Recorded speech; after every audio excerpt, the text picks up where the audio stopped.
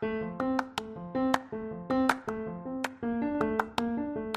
are now tuning into Embracing My Markings with your girl, Maribel Kings, where we dive into topics of self-growth, pain, trauma healing, and generational curses through many individuals sharing their life experiences in hopes to empower others through their experience sharing. Always stay connected through embracingmymarkings.com.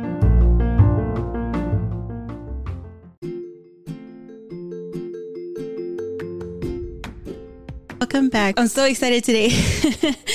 We have a beautiful human being.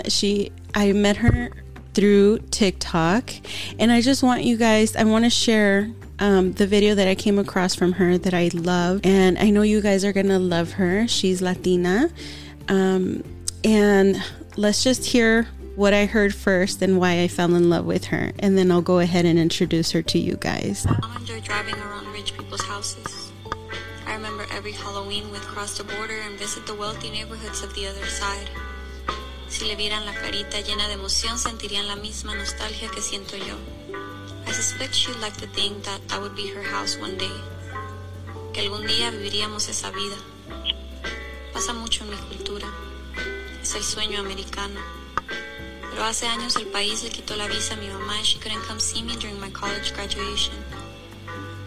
Querida mamá, el país del otro lado no es tu amigo. Now every time I walk by a wealthy neighborhood, I think of her, and I think of me. I see my mother sitting back home in Mexico tomando café y pensando en otra vida. This is how our society raises us, queriendo otras vidas, pensando en otras vidas. Mamá, quisiera que fueras feliz en esta que nos tocó. And I was little. Vianney, ¿lo estoy pronunciando bien, mujer? Vianney. Vianney. Sí, Vianney. Hola, bienvenida. Molly, thank you for having me. I feel so honored and so happy to be here. So, I don't know if I can cut this or if I can hold my emotion. It's okay. Take your time. Ay, mujer, nadie me ha hecho llorar así. Pero, cuando encontré tu cuenta... Oh, let me put myself together. Hello. No, realmente eres una mujer que escribe unos poemas hermosísimos. Cuando te encontré, me pude identificar contigo de muchas maneras. Ese nomás es un video. Ese creo que fue el primer video que vi de tu cuenta. And it just made me fall in love with you, girl. Like, I was just like, oh my God, does she know me? Is she writing about me? And it made me want to know more about you and what you are. But before we even move on, can you please share with everybody where they can find you on Instagram and TikTok? Yeah, so by the way, thank you for your beautiful words. They make my heart so warm, so thank you. And you can find me on both my Instagram and TikTok usernames are the same, so it's at Capri Scorpio. And on TikTok, I share a lot of my poetry in like visual and audio form, and then on my Instagram, I share a lot of my poetry that I don't share on TikTok in like written form, and also more personal photos of my life and stuff. So yes, feel free to follow me on the two accounts. Yes, so I definitely follow you on TikTok, and you know, I honestly, Beas, I just reached out to her. I think it was last night, and she responded so quickly. So thank you so much for that. I wasn't expecting you to respond so fast, but I'm glad that you did. I'm glad that you did because you were one of the people that I was like, I really want to talk to her. Quiero conocerla. ¿Cómo llegaste a este punto? Y I'm looking forward to following you on Instagram because if you share more stuff on there, you know, that you don't share on TikTok, I want to hear that too. So. Thank you. Yeah, no, on Instagram, because I've been on Instagram using it as like a platform for my poetry and for like community stuff for a really long time, for about like 5-6 years, and that's where I started sharing my poetry, and then I paint too, so like some of my paintings. And then it was during the pandemic that I started using TikTok. I was like, let's see what the hype is about. And that's when I downloaded TikTok and started like sharing, doing videos. So doing these type of videos for my poetry is new to me, because I used to only share it in written form on my Instagram. So it's just barely that I started creating it in like visual and audio form, and it's been great so far.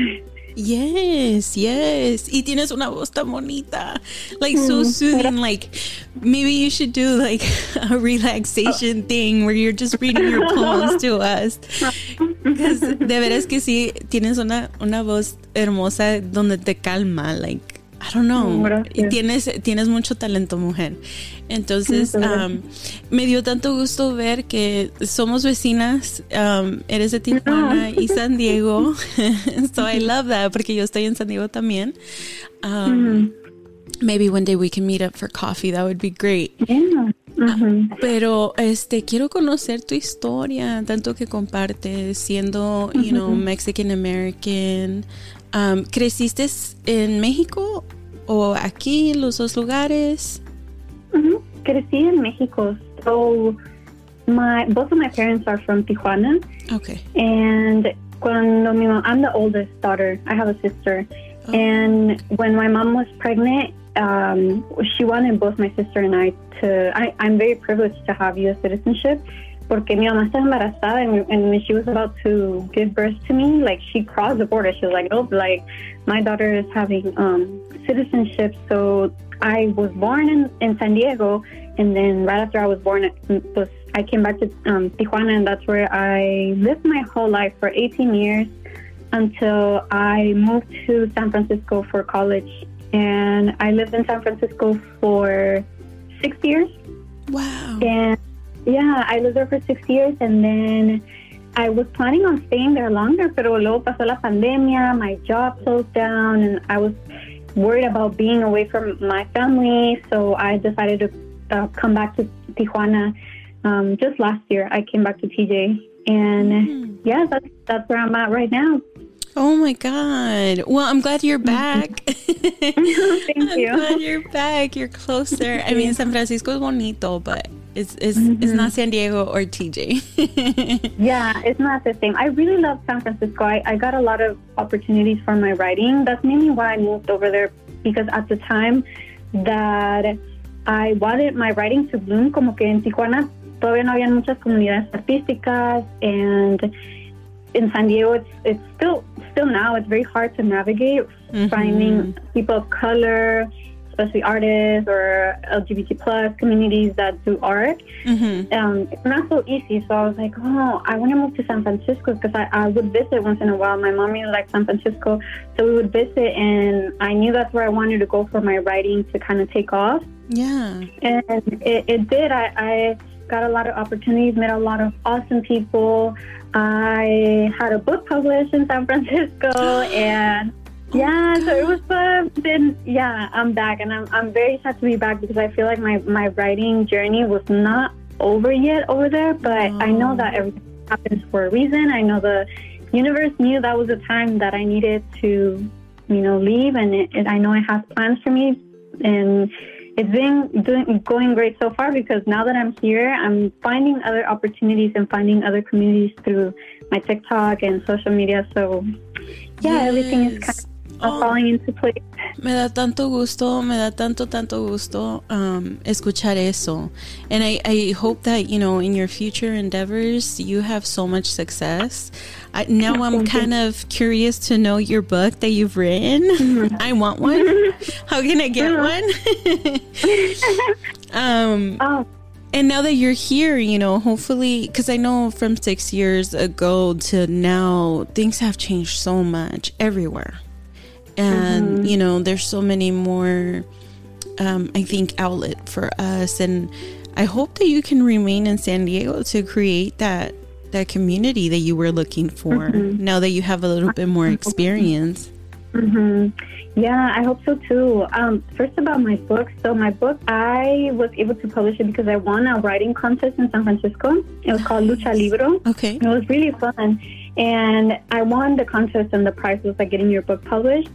And I was on a contract for 3 years with como una editorial in San Francisco. Okay. But my contract is over. It ended last week, so I no longer have copies of my book. Oh, no. But yeah, I know. But with all the support that I've been getting on TikTok, and a lot of people have been messaging me on Instagram asking if I have a book, if I'm planning on publishing, and I'm like, oh, maybe this is my sign to write another book. And because the book that I had was on one specific topic and on one specific event that happened in my life, but I want to kind of write one with my whole story from my childhood to my adult life. So that's why I'm kind of happy to be back here como en la frontera, so because I'm privileged to have both sides to look it up, like look into it in TJ and then look into it in San Diego and have more options for myself.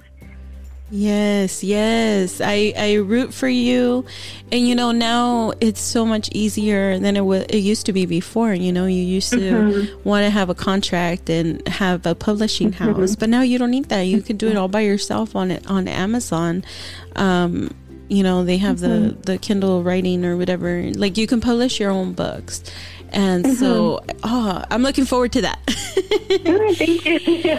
Pero give us a little bit of, how did you grow up? And, at what age did you know you were interested in writing? And, what was your childhood like? I have so many questions. Sorry.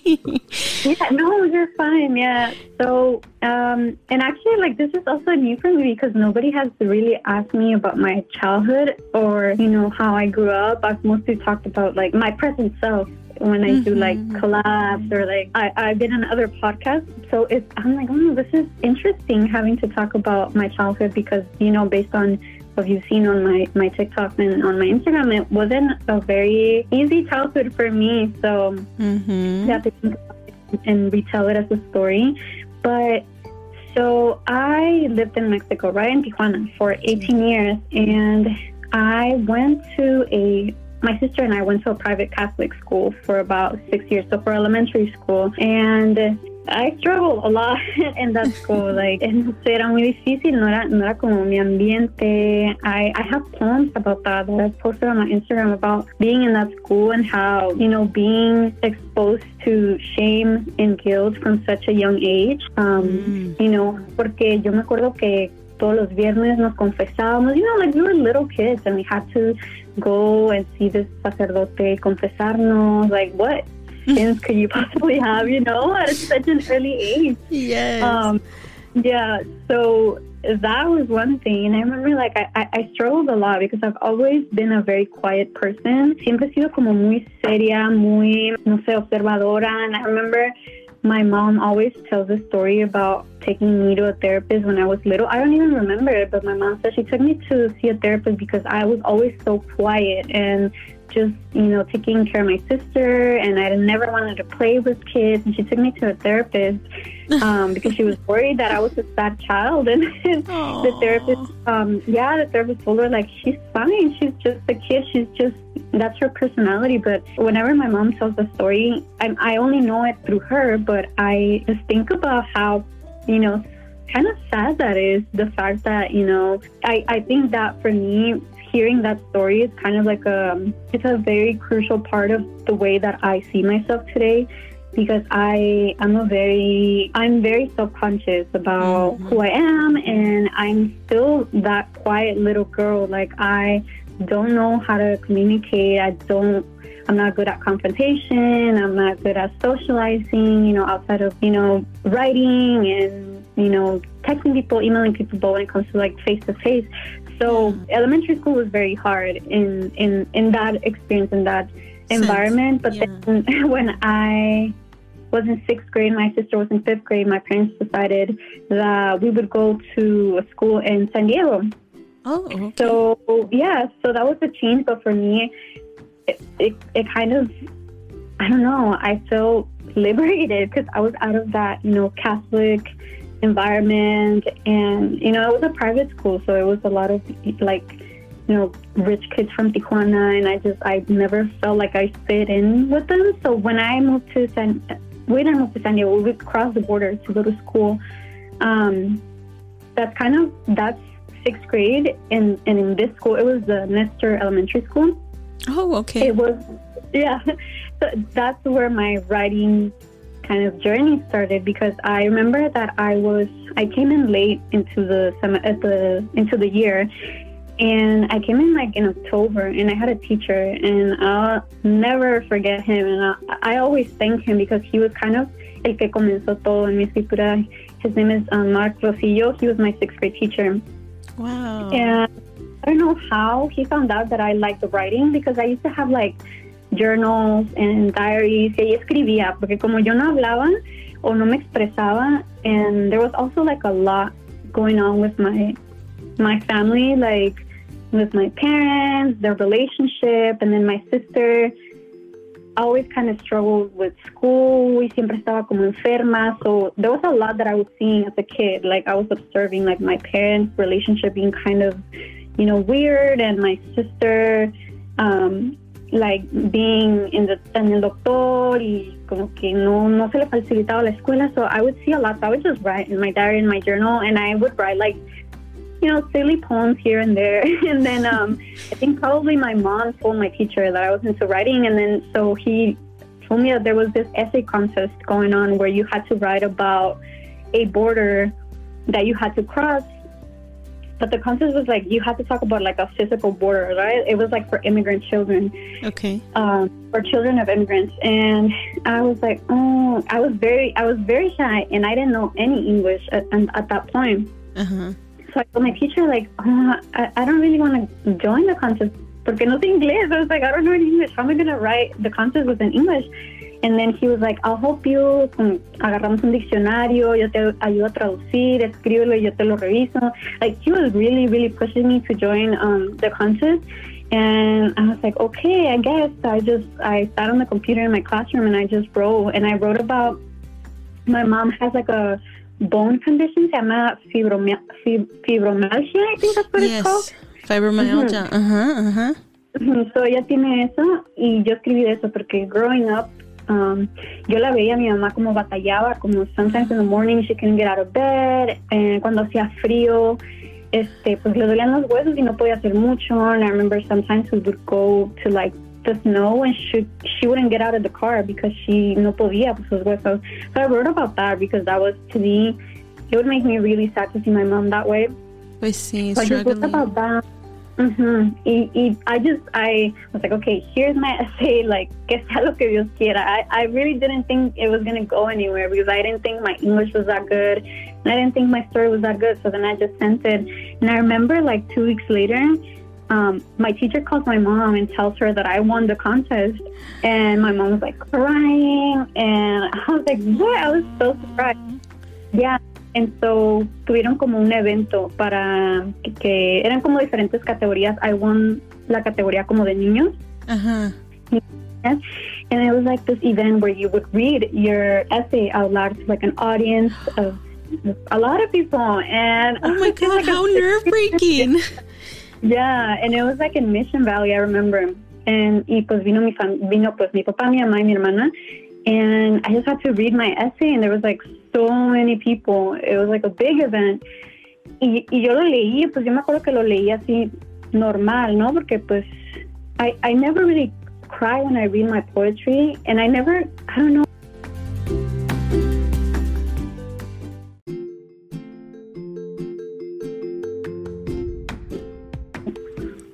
Okay, so your parents came and it was in Mission Valley, and you had to read your story out loud.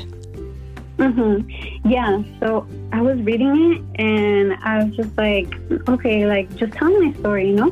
And then I look up and I see people crying, like strangers crying, and my mom crying, my dad crying, and I was like, oh, wow, like, that was the first time that I realized the power that my words could hold, because I was seeing my words have such an emotional effect on people. And my teacher was there, y sus ojos estaban llorosos, and I was like, okay, when I was seeing them, and then when I got off and my mom was hugging me, my dad was hugging me, I realized, and I was like, okay, this is what I want to do for the rest of my life. I want to write, and I want to, move audiences like that. Like, I want to make people feel something with my writing. So, oh, girl, you make us feel. Let me tell you, you make us feel. Like, yes, I can say yes. You have that power. Is this tu superpower? Oh yeah. So I just continued writing, and I went to middle school and high school in San Diego. But we would cross the border every day. We would. I remember we would wake up at like 3, 4 in the morning, and my dad would work in San Diego too, so he would take us with him, sometimes in el carro, sometimes walking, and then we would take the bus, and he would drop us off like in la escuela, and then he would continue taking the bus to his job.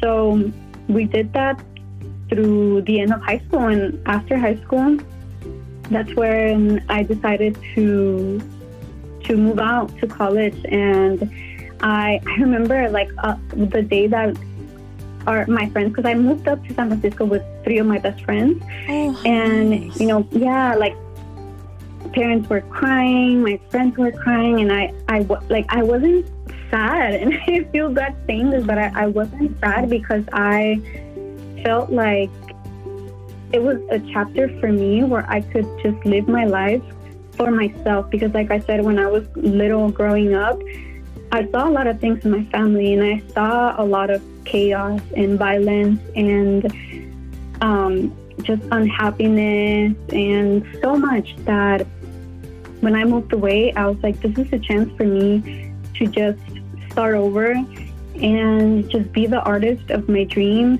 and be away. Also because my mom was very strict growing up, and I've always been very, I guess, like non-conventional. Like, no me gusta como seguir las reglas de la sociedad y del patriarcado. Like, I've never liked that. And so you've always questioned it. You've always questioned it.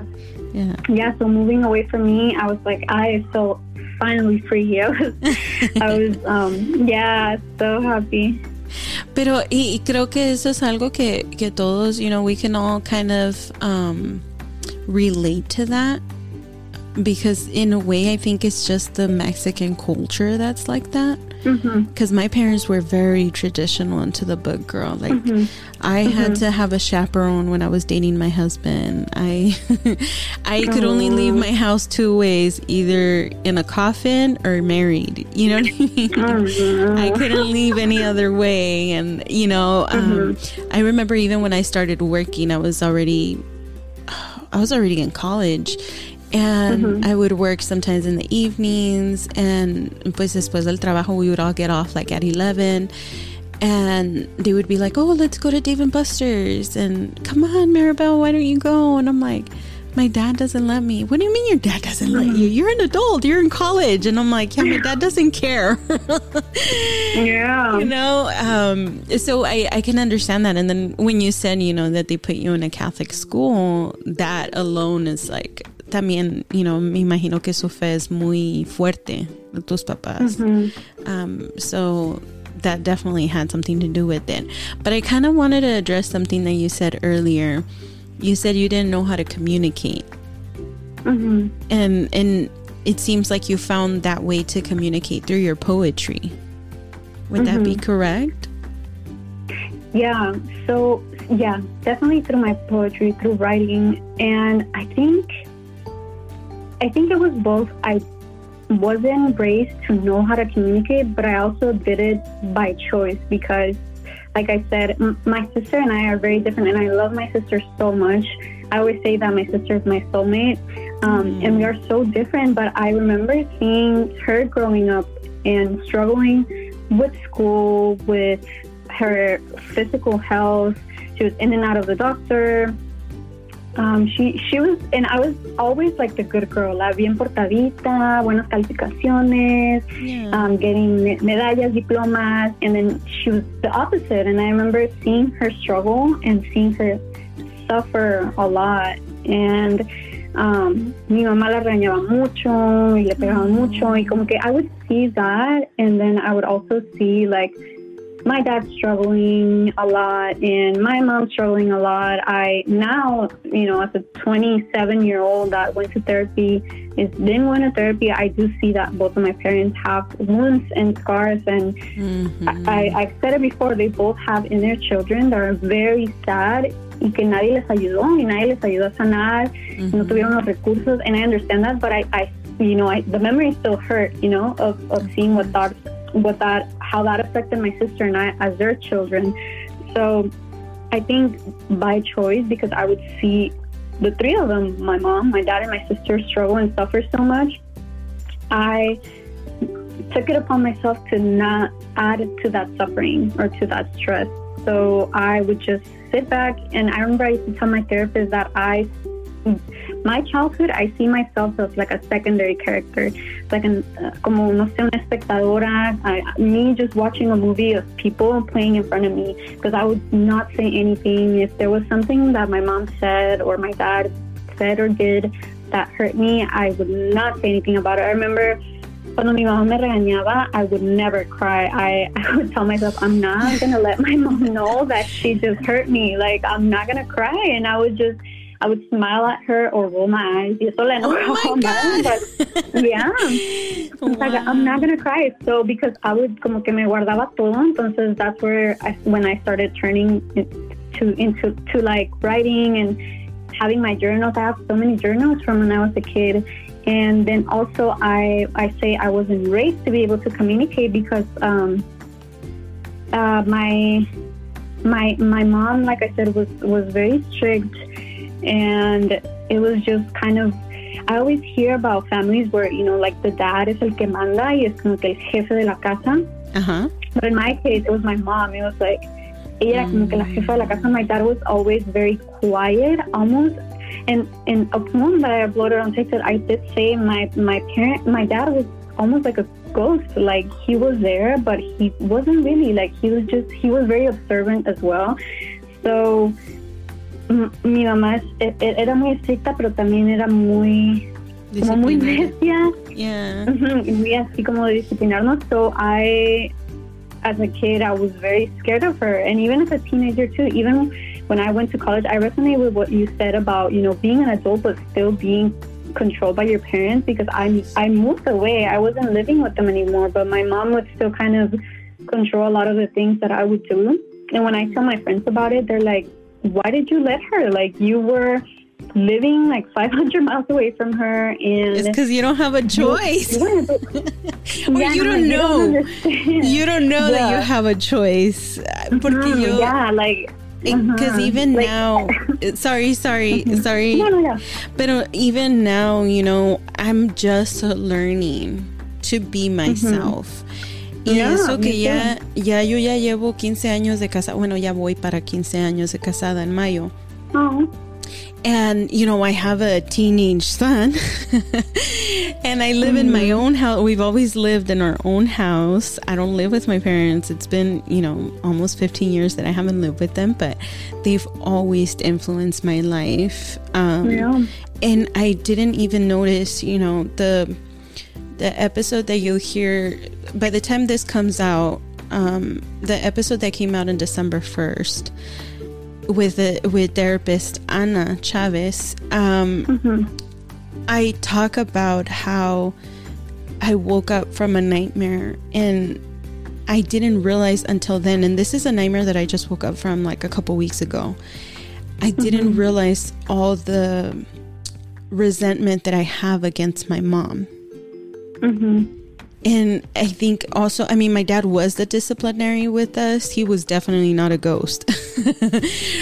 Pero my mom también era dura, you know, and at least she hugged me more than everybody else, because just like you're saying, your sister was the sick one. I was the sick one in my family. I was always in the hospital. So in a sense, I got a little bit more love from my parents than, you know, the rest of my siblings.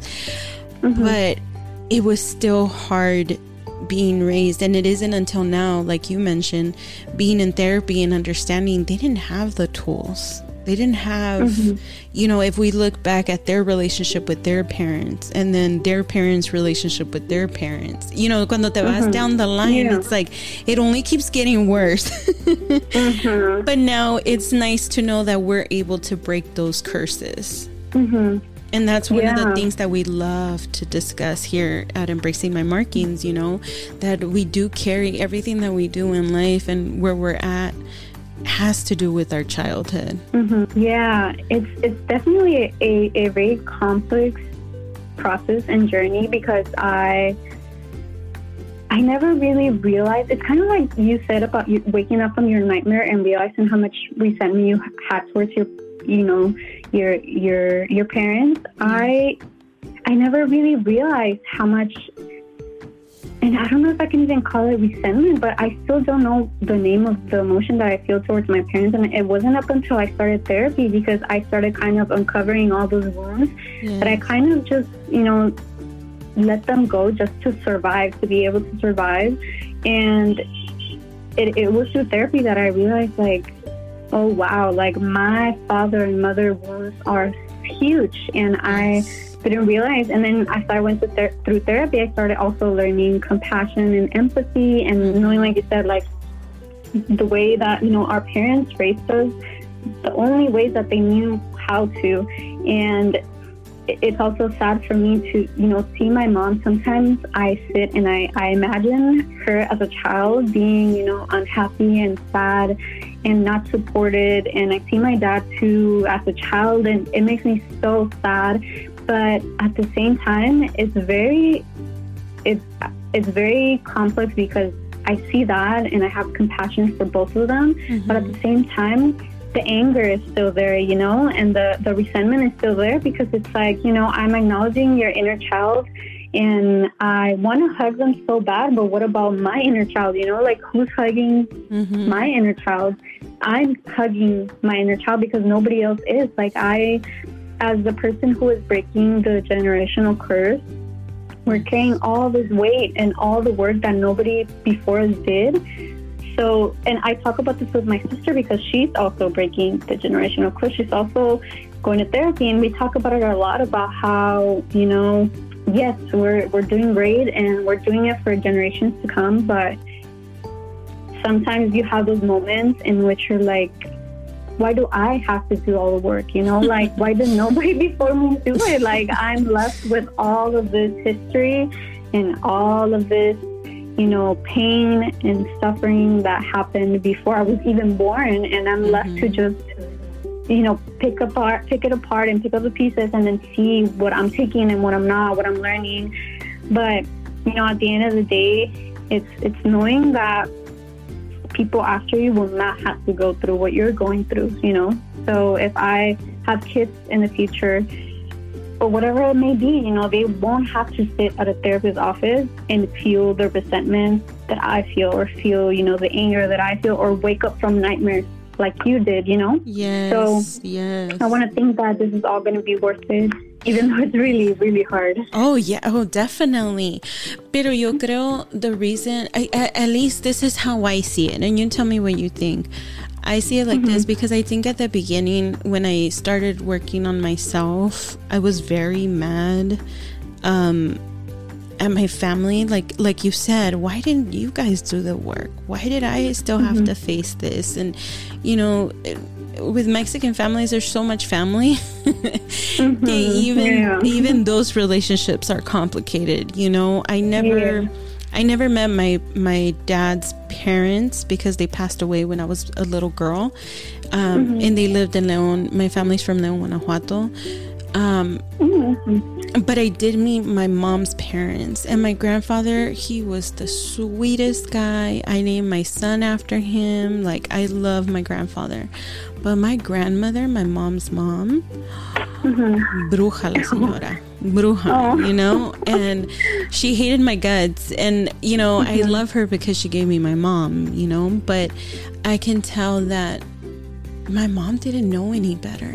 Like, even if she would have tried, there was just so much ignorance, I think, in their times. And that's how I see it. Like, it's okay, you know, and I've never brought it up with my parents because I know if I do, they would get offended. They wouldn't accept what I'm saying because to them, they did the best that they could. And it's not that they were bad parent. I hate to say that they were bad parents because I think they were just the parents that they only knew to be. And at least they did better than what their parents did with them. Yeah. So in a way, it's getting better, and it sucks that we're the ones that have to carry the weight and that we're the ones that are doing the work. Pero qué bueno that our, you know, future generations are not going to have to go through that. They'll have their own issues in another way because nobody's perfect. Yeah. Pero my relationship with my son is very different than the relationship that my parents had with me, or, you know, the relationship that my husband has with my son is very different from the one that he had with his parents. And we're proud of that. We want our son to feel safe at home. We want him to feel heard. We want him to feel understood and loved, above all. Y ya lo demás, pues, you know, we can't control.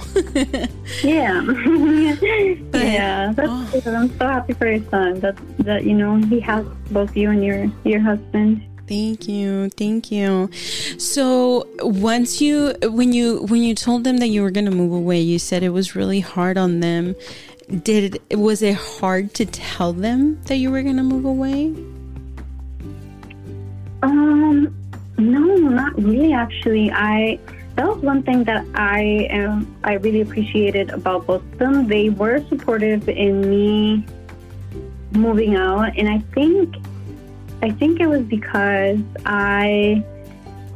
throughout my whole life, like I mentioned, I was always la bien portadita, buenas calificaciones, because that was the way that I knew I would get, you know, recognition and love from my parents, you know, doing great and getting all these accomplishments, because I would see my sister struggling with school y la regañaban mucho, le pegaban mucho. So then I was like, okay, so then a way for me to not be regañada y que me peguen is doing good in school. So I was always like a A+ student. So I think because of that narrative that I kind of built over the years, my parents expected me to go to college and do well, I guess, in their own terms. So when I got accepted to SFSU, they were both very happy, and they helped me move up to SF. But like I said, I was still kind of being controlled by both of them. I had my bank account like linked to their bank account, so they would see like my bank statements and. ¿Por qué gastaste tanto? ¿A dónde fuiste? They would call me and be like, ¿por qué gastaste en esto y aquello? Or like, they still had, my mom had like passwords to my social media and my email, so she would check my stuff. But I was already like 18 and 19. It wasn't until my sophomore year in college that I was like, what? Like, you know what? What am I doing? Like, I could just get a bank account by myself. And it was that whole thing of like me being scared of like, no sé, desafiar a mi mamá o esa figura de autoridad, even though I could. And I had that power because I was living in San Francisco. My mom was in Tijuana, and I had the power to be independent from her. But I was so scared.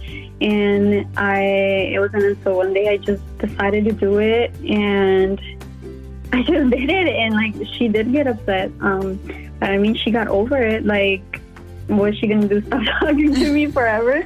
And I think that was the first time I ever like set a boundary. But I was so scared. Like, I me hice mi propia cuenta de banco. I changed my passwords, and I remember she wasn't happy with the relationship that I was in. But my relationship went through a lot because of my mom. But I continued to have that relationship, and yeah, so it was hard. My first couple years of college were hard because of the way that, I don't know, como que sí me dejaron ir a la universidad, pero como que todavía querían tenerme bien agarradita desde lejos. Yeah. And, do you think it was more like a protection, though? Like, it's hard for our parents to let go of us because they're they're scared for us to be hurt or to mess up. Do you think it's that they kind of project their insecurities onto us? For my experience, I don't know.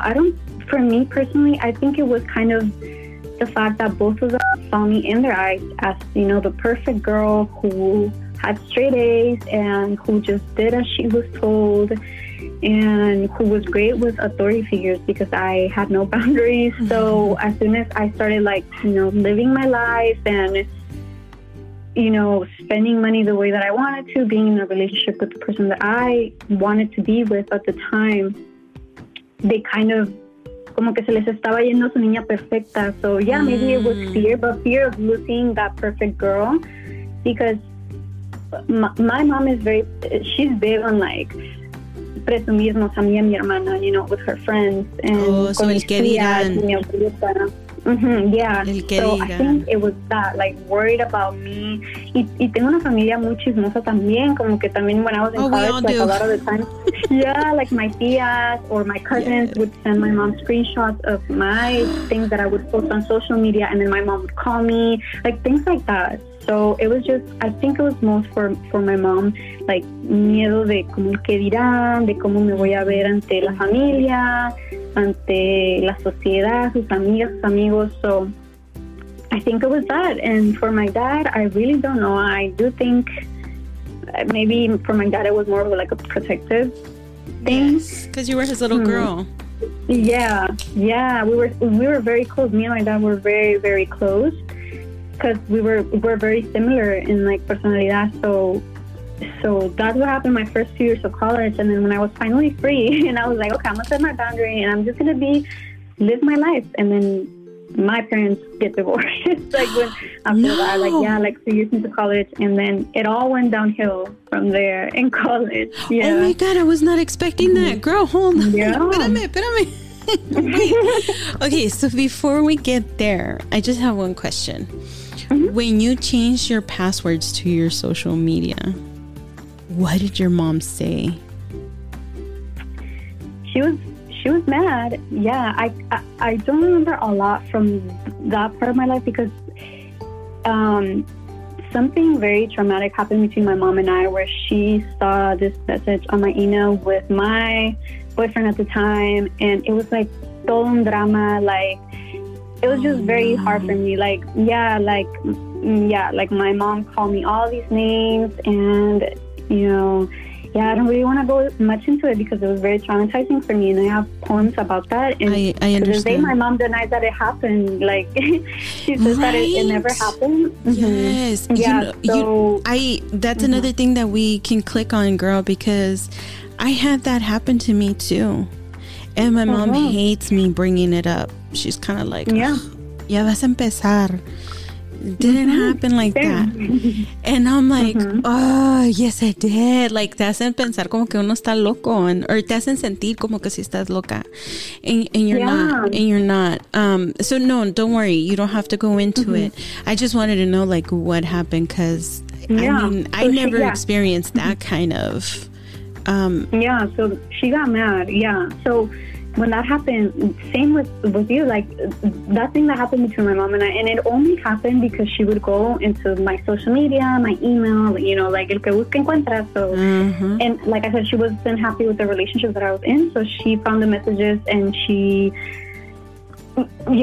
was a whole thing, and in that specific event, and it was also because it happened during my birthday week. It was during my birthday week, and I had come home for the holidays, and it was going to be my birthday. My mom canceled everything. I was going to go to on a trip with my best friend, so she canceled it. No me dejó salir de la casa, mi cumpleaños. So that, I have a complicated relationship with my birthday because of that. And it was also the starting point of me having a complicated relationship with my mom, because it was the first time that I kind of felt this I don't know, como este coraje por su parte de ella hacia mí, and it was just very hard. It was very, very hard. I remember going back to San Francisco that winter break, and I was so sad and so broken. I was so sad and so broken, and then yeah, so I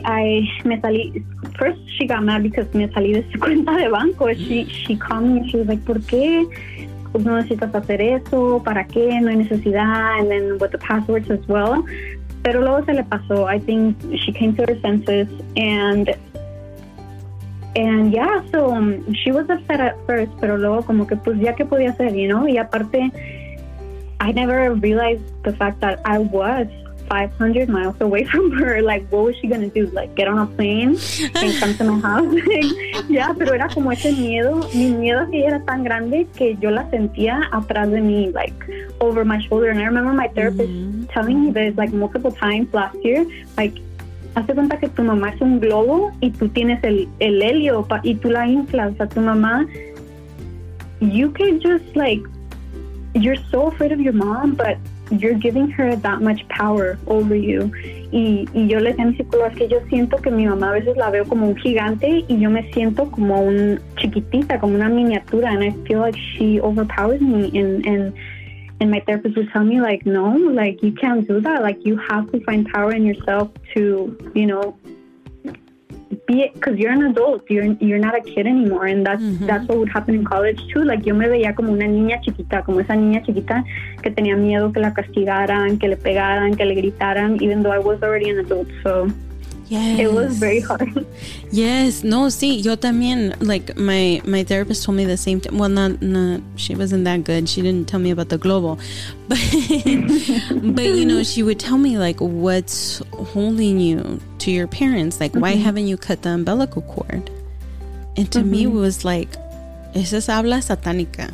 Like, what are you saying? Like, I can't do that to my parents, you know? And she's like, no, but what's the worst that can happen when you make your own decisions? I'm like, I can fail. And she goes, okay, and what happens if you fail? And I'm like, well, I need them. Why do you need them? You're an adult. You have a husband. You have a kid that are depending on you. And I was like, oh my God. Because cualquier cosita, I think that was my biggest mistake when I got married. You know, when we were having, because everybody goes through really hard times when you're first getting, you know, married and acoplándote with your pareja and everything like that. Yeah. You know, we would have financial issues or we would have discussions, arguments, and I would run to my parents. And she was like, stop doing that. You need to stop. You need to grow up. You need to face those problems by yourself. And maybe then your parents will start treating you like an adult. And it was like an eye-opening session because I was like, oh my God, you're so right. Why do I do that? And I think we're just so used to it. Pero okay, girl. So then your parents get divorced. Oh my God. After all that they've been through. Yeah. How did that affect you? Oh no, girl, it affected me so bad. Like, I always think of that moment because it wasn't a peaceful separation, you know, like algo casual. No, it was like a whole thing. And I always say that for me was what started like the roller coaster going down. Like I really went downhill in college. Like my parents, because they were already having issues. Since I was like, since I remember my quinceañera, like they weren't speaking to each other. Like at my party, the night before they had a fight, and then in my quinceañera and my party, like no se hablaban, like cada uno por su lado, and I was just like, I was so confused and I was so sad because that was supposed to be a very happy day for me, but my parents weren't speaking to each other. Y luego me acuerdo que, pues, you know how en las quinceañeras hay un fotógrafo y toman fotos, and like I remember like for the photos, like they would pretend to be okay with each other y posaban para las fotos conmigo, but they weren't, you know, and I had that memory of them fighting the night before, so they had issues for years, but my second year of college was when they finally, like, ya se separaron, but like I said, it wasn't a peaceful separation. I remember my mom would call me a lot, and that was another thing too. I think for the longest, and growing up and being a teenager, being that kid who was like the quiet one, la la observadora. Both of my parents me veían como alguien muy madura, so both of them would turn to me when they had problems. And I remember, like, when I was still living with my parents, y se peleaban, mi papá would come into my room crying, like, talking about my mom, and, like, you know, yeah, telling me all these things, and I was just, like, a kid or a teenager. Or when they were cuando se estaban separando and I was in college, my mom would call me a lot on the phone. In the middle of the night, she would call me crying, telling me things about my dad. Yes. Yeah, so...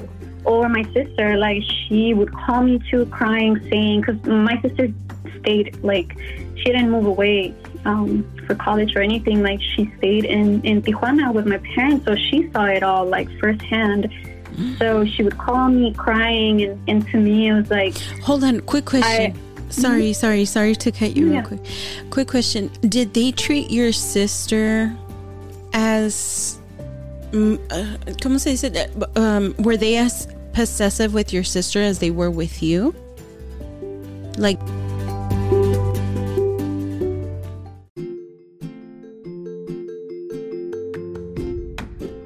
did they have her social media passwords, and were they, like, looking after her as well and everything? Yeah, they had both of our passwords, but it was different because, like, como he dicho que mi hermana batalla mucho con la escuela, como que they have this image of my sister, como que for me, como que yo era la perfecta y ella la imperfecta. So I think the expectations were different. They were lower. Yeah, and I think because I was the oldest, that's why they would turn to me a lot. And then... That's a lot of responsibility on your shoulders. I mean, there's hasta ya ves que hay un dicho que el primero, el primogénito o primogénita siempre es la que sufre más. Yeah. But oh my God. So how did you finally, or have you set that boundary with your parents to be like, okay, I'm your daughter, I'm not your therapist, and I'm not your best friend? Like, yeah. Stop it. Well, yeah, I know. I know something like I should have said that when I was little, because I remember both of them coming to me, or like sometimes my sister and I both remember, like, when they would fight, they would call my sister and I to, like, the table, and my mom would be like, ¿qué piensas o qué opinas? And my sister and I were like, I remember we would be crying and telling her, like, stop, like, just let us go, like, we have nothing to say, or like they would bring us into their arguments. So when it comes to my dad, I don't talk to my dad anymore. I haven't spoken to him in years, and he has a new family now. He lives, I think he lives somewhere in Mexico. I don't know.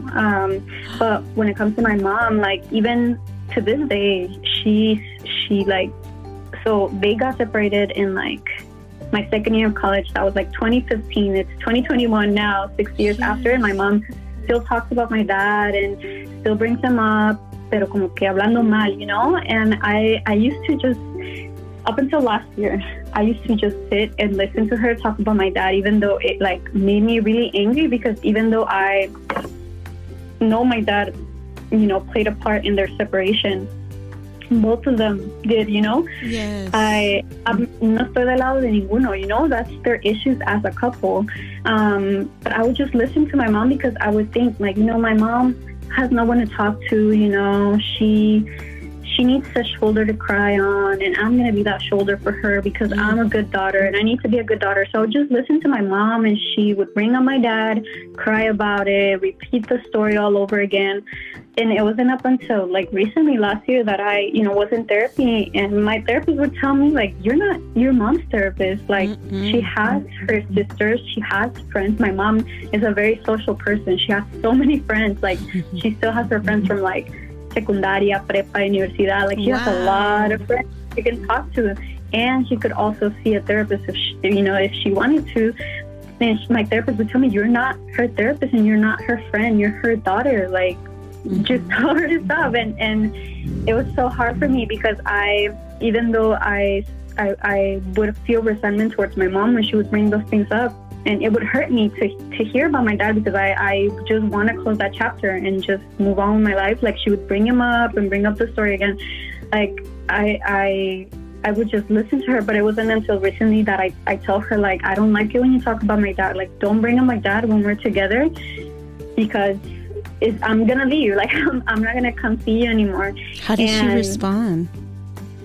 Well, at first she would be like, she would kind of like be like, oh, okay, and then continue talking about him. No. Pero como que ya recientemente, como que I've been very firm about, like, if I say I'm not going to see you if you keep talking about him, I'm not going to see you. Like, even though I'm going to feel so guilty for, like, pintar mi raya y como que alejarme, like, I have to do it because otherwise she's not going to understand. Like, now, como que se le sale, and she still starts the conversation, and she starts like bringing him up, calling him names, and I'm like, ma, ya te dije que no me gusta que hables de él, and she's like, ay, sí, cierto, perdón, and she like stops. Wow. But she's still como que todavía se le chispotea. No sé, yeah. Siento que se le sale automático porque she's just used to me not having any boundaries and me just listening to her, and I think it's, I don't know, like, I usually like never have an opinion. I just listen to her, and I don't know. I think I sometimes feel so bad. I'm like, she needs someone to listen to her, but at the same time, I'm like, that's not my responsibility. Like, you know, like, who's listening to me? I'm over here writing poems and like going to therapy because I have no one to listen to. Well, you have a big audience, girl, that cares about you and that appreciates your work. Pero no, sí, o sea, si tu mamá quisiera, como dices, ella tiene esa posibilidad, and now there's no excuses. Mom, like, you can go to therapy, like, it's okay. You know, ya el que dirán is old news. Like, who cares what people say? You know, you have to seek out for your mental health. And, you know, one question, you not speaking to your dad for years, is that something that he decided or you decided? Or it just happened?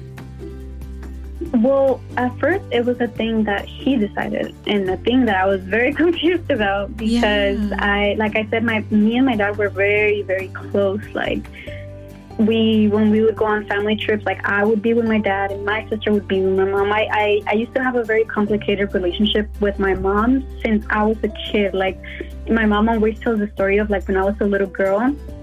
And one time que estábamos en un mercado, yo me subí al carro y cerré las puertas como con seguro. And my mom was like outside of the car. She was like, open the car. And I was like, I didn't want to let her in. Or like, I would ask her if I was adopted, like she wasn't my real mom. I don't know why. Like, I don't know why. Like, I don't know. I don't remember much of my childhood, pero como que no chocábamos mucho yo y mi mamá. So I was very close to my dad. And even in college, my first year, when I would get like published in a magazine or something, my dad would be the first person I would call. My dad was a very hardworking person, so when I got a job, my first job, I called him. Like, so he was my go-to person. And then my parents se separaron, and there's also like a lot of things that happened, like a lot of like private things that I'm still not very open about in like to the public, but a lot of things that happened with my dad. And then after that, like, he started writing letters to my sister, but only to my sister, like, not to me. Like, they were directed to her, and she would, you know, ask her how she was. And then I remember, like, just be sitting there and being like, why? Like, I don't understand, because my sister and my dad weren't really close.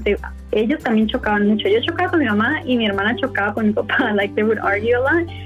So then I was like, what? And then I remember one day, I was already living in San Francisco, but one day my sister told me that she ran into my dad in CJ, and I was like, oh, did he ask about me? And she said, no, not really.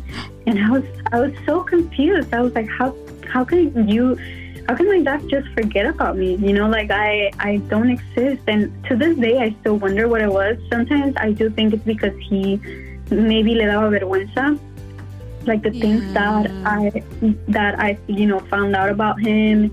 And also in my book that I have, I wrote the one that I had published, I wrote a lot of things that I found out about my dad as my parents were getting separated through my mom or through my sister, or, you know, through people. Yeah. And he read my book. Like, I remember he reached out to me, like, on on Facebook Messenger, and he reached out to me when my book got published, and he sent me a picture of like him holding my book, and I was like, oh shit, like I didn't think he was gonna read it because I was so open about what happened and like how their separation affected me and how him like disappearing for years and like all the things that happened in my family. And he reached out to me, he sent me a message, and he apologized, and he was like, no sabía que todo eso te había causado, y que perdóname, blah blah blah, and he sent me a message, and I thanked him for it. But I would tell my therapist, like, even when he sent me that message, I didn't like. It felt so weird. It felt like I was speaking to a stranger because it had been so long, and he just sounded so different. And I felt like it was an interaction with a stranger. Like I didn't feel anything. I was thankful that he apologized, but I don't know. I didn't feel anything. And then, yeah, being in therapy, like my therapist would ask me, like, do you want a relationship with your dad? Like, because he would send me messages here and there, like saying hi on Facebook, and I just no me nacía contestarle because. No sé, I just didn't feel, me decía, ¿qué sientes cuando empecé el mensaje? And I was like, I don't feel anything. Like, I think that that's worse than feeling something, because I want to feel something, and I want to have a relationship with him, and I want to, you know, miss him or like want to talk to him, but I don't. Like, I just feel like that's a stranger talking to me. And I do have a poem that in my book that about a dream that I had about like, when I traveled to Mexico City, and it was like an actual dream that I had about like me waking up and like I was, my hair was like red and yellow, and then like I walked out of the bathroom, and my dad was like standing next to a chair, and then I went to the chair, and my dad started like brushing my hair, and I remember I wrote in the poem, and in my dream, like I wanted to yell at him, and I wanted to like ask him why he never asked about me, why he just left me, and I wanted to like scream and cry and like even hit him, but it just didn't come out. Like I was in my dream, I was just sitting there, and he was brushing my hair, and that was it. And then like I woke up, and that was my dream, and that was it. Yeah. And now he, like, I know he lives somewhere in Mexico, because my sister, she still talks to him, or would talk to him after, you know, he left and everything. So like he has a new family, and yeah. And then when I first found out that he was with this new person that had a daughter, I was like, okay. like he replaced me. Yeah. You know, I feel.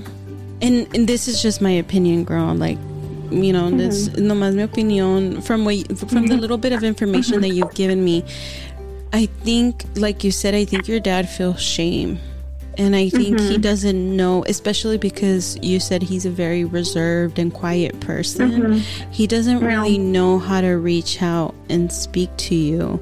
But I think when the time is right, and whenever you decide to, I think you'll either reach out to him or try to make that connection. But I think it's going to have to come from your part, porque si no, it's going to be hard for your dad to do it, porque no creo que él sepa how to go about it. And it kind of sucks, you know, because that's your dad. I'm a daddy's girl too, y no me puedo imaginar algo así, like all of a sudden, like, what the heck? Y como dices, like, okay, so she has a daughter, so now you replace me, but you couldn't replace my sister, so that's why you talk to her. So like, pero creo que a lo mejor en el futuro, you know, I hope that you guys are able to hash out whatever malos entendidos sea, porque creo que es más eso, and the shame that he feels, because there has to be some type of guilt as a dad, even though he apologized. As a parent, you carry a lot of guilt all the time, but then hearing it and not even knowing how to face you, y aparte de lo demás que había hecho, it's kind of like, pero I hope that you guys are able to rekindle that, because no matter what happens, I mean, that's your dad. No, eso nadie te puede quitar eso, you know, que eres su hija. Yeah, I mean, we'll see in the future. As of right now, like, I don't know, I feel like I worked so hard. Like, it took me years to, you know, be okay with the fact that my family was no longer the family that I knew. And even to this day, like, I hate Christmas, and I hate like any type of holiday because it doesn't feel the same. Like it reminds you of what you used to have. Yeah. And I have a poem on, like, I think it's called like The Empty Chair or something like that, because I remember we had like a table con 4 sillas, and my mom is not very close to her family, so Christmas and like the holidays, like New Year's, my birthday, our birthdays, we would spend like just the 4 of us at our house. So now, like, without my dad, like, it was very clear that there was an empty chair on the table. So I remember just sitting there, like just seeing that empty chair and being like, to me that was so symbolic, because to some people it's just an empty chair, but to me it was like a clear indication that our family was broken and that there was someone missing. And that's why to this day, like, I hate the holidays. I hate my birthday, because to me it reminds me of how different things are now. But I've also worked so hard for this like 5-6 years to kind of be okay with the fact that my family will never be the same, and my dad will never be the same. Like, even if we were to talk again in the future, he will never be the same parent that he was, because he also went through his traumatic things, and sometimes you cannot recover from that. And my dad didn't have the resources that I have today to go to therapy, and my mom changed a lot cuando se separó de mi papá. Her ya no era estricta. My mom is not strict anymore at all. Like, do you think so it's much. that, or do you think it's you putting up your boundaries? No, I think it was that, because I think, and my sister and I talk about this a lot. For years, I think that the issues that she had with my father, and I think that my dad triggered my mom in a lot of ways, the same way that my mom maybe triggered my dad in a lot of ways. I think they weren't compatible as a couple. I think that their traumas just, took out the worst of each other. So I think that because my parents had issues for so long, for years, before they finally got separated, I think that because my mom was trapped in that relationship that she couldn't get out, like, she kind of, her anger and frustration, she would let it out on my sister and I, and that's why she was so strict on us, and nos regañaba tanto, o de que a veces nos gritaba. She was angry most of the time. Like, my sister and I were scared. Like, it was like walking on eggshells around her. But when se separó de mi papá, like, she changed completely. Like, she's so different, and we tell her a lot. We remind her, and every time but like in a good way, like, we tell her, like, we're so proud of her because she changed for the better. And when we tell her, like, she gets emotional, and I think that's what makes me think that she was also going through a lot with my dad. Not that it's my sister and my fault. No. We're not responsible for that, but it kind of makes me understand that she was suffering a lot. She just didn't have an outlet to let, like, that, like, suffering and pain and anger out. And my sister and I were her, like, punching bags at the time, which sucks. But at least she's better now, and she does seem happier too. Like, she goes out with her friends, and she travels here and there. Like, she's doing better in a way. She's free. Yeah. I mean, I'm glad. I'm so glad to hear, that you've gone to therapy, that you've worked through your issues, girl, because I think, I'm such pro therapist and wellness coaches, whatever works for you, but just do something, to break those generational curses. So I'm very proud of you. Thank you. And like I said, you're an amazing writer. I hope everybody goes and checks out your pages and follows you and supports you. I cannot wait to see, what you write about in your book. I want to know more, and I'm sure that there's so much more to your story. Pero pues también I appreciate your time, and no te quiero quitar toda el afternoon because I could be here all day, girl. Hablo tanto que I could be here all day. Pero aprecio tu tiempo y te lo respeto, What would you say to the little girl inside of you if you had an opportunity now, with what you know and the tools that you have? If you could look back at that little girl, what would you tell her? Oh, I wouldn't even know where to start.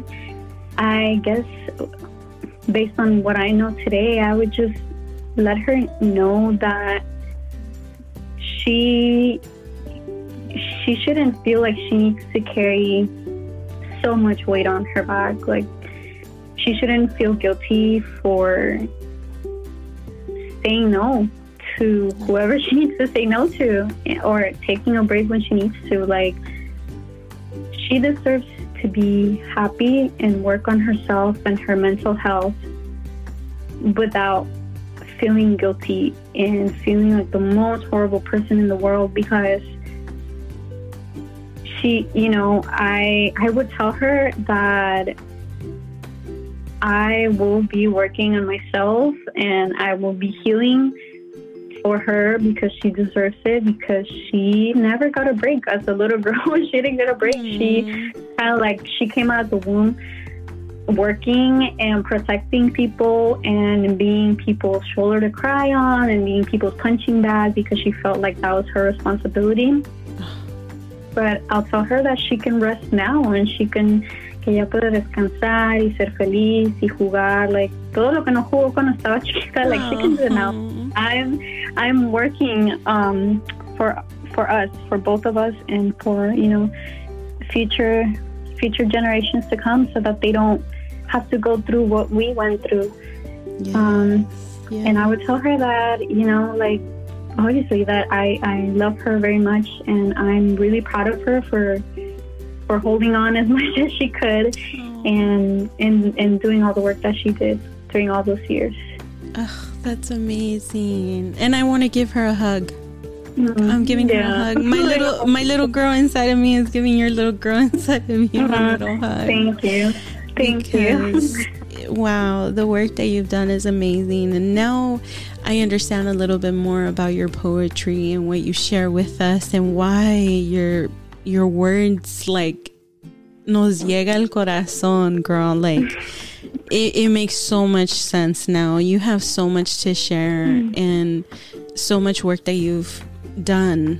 I'm beyond proud of you, as as a Mexican American girl también, que a lo mejor no tuvimos the exact same story growing up, but we have a lot of similarities. And I think que la cultura is la cultura, y that's how our parents were raised, But wow, are you willing to come back, girl, and share more with us?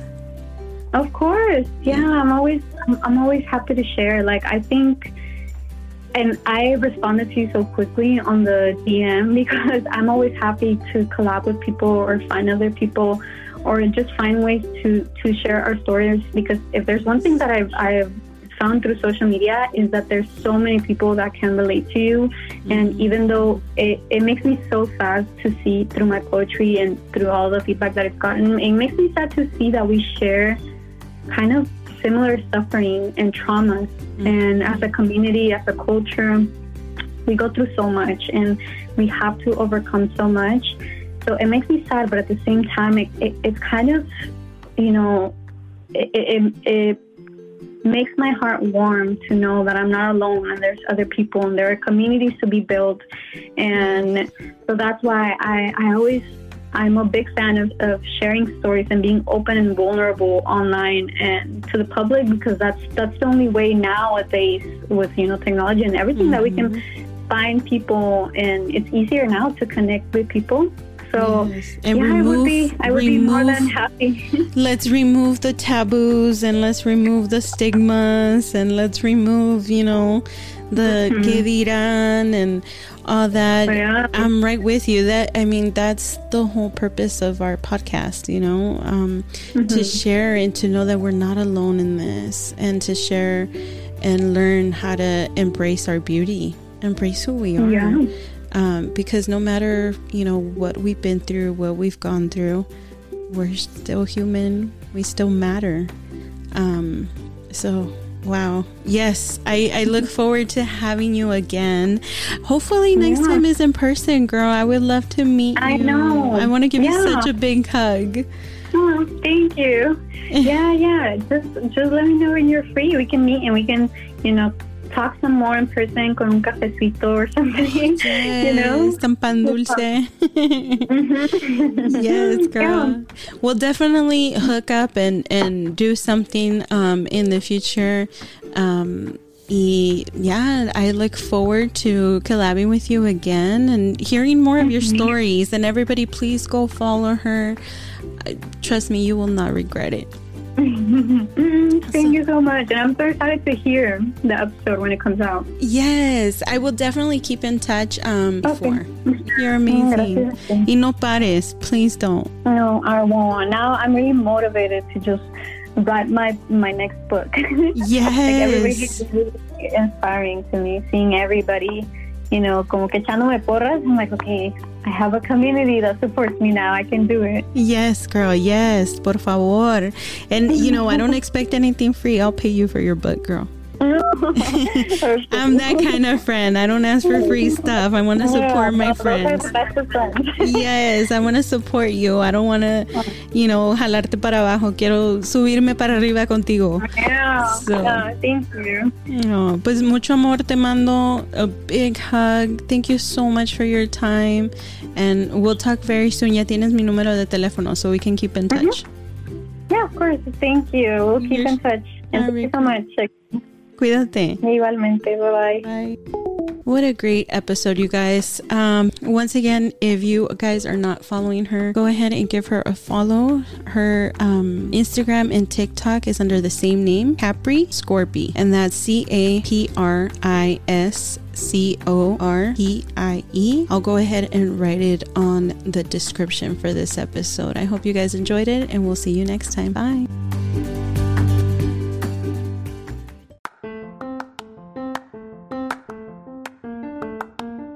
The conversation is never over. Please head over to embracingmymarkings.com to learn how you can join the conversation, as well as to learn more about us. Don't forget to follow us on social media to never miss an episode. You can find us on Instagram, TikTok, and YouTube at Embracing My Markings. We'll see you there.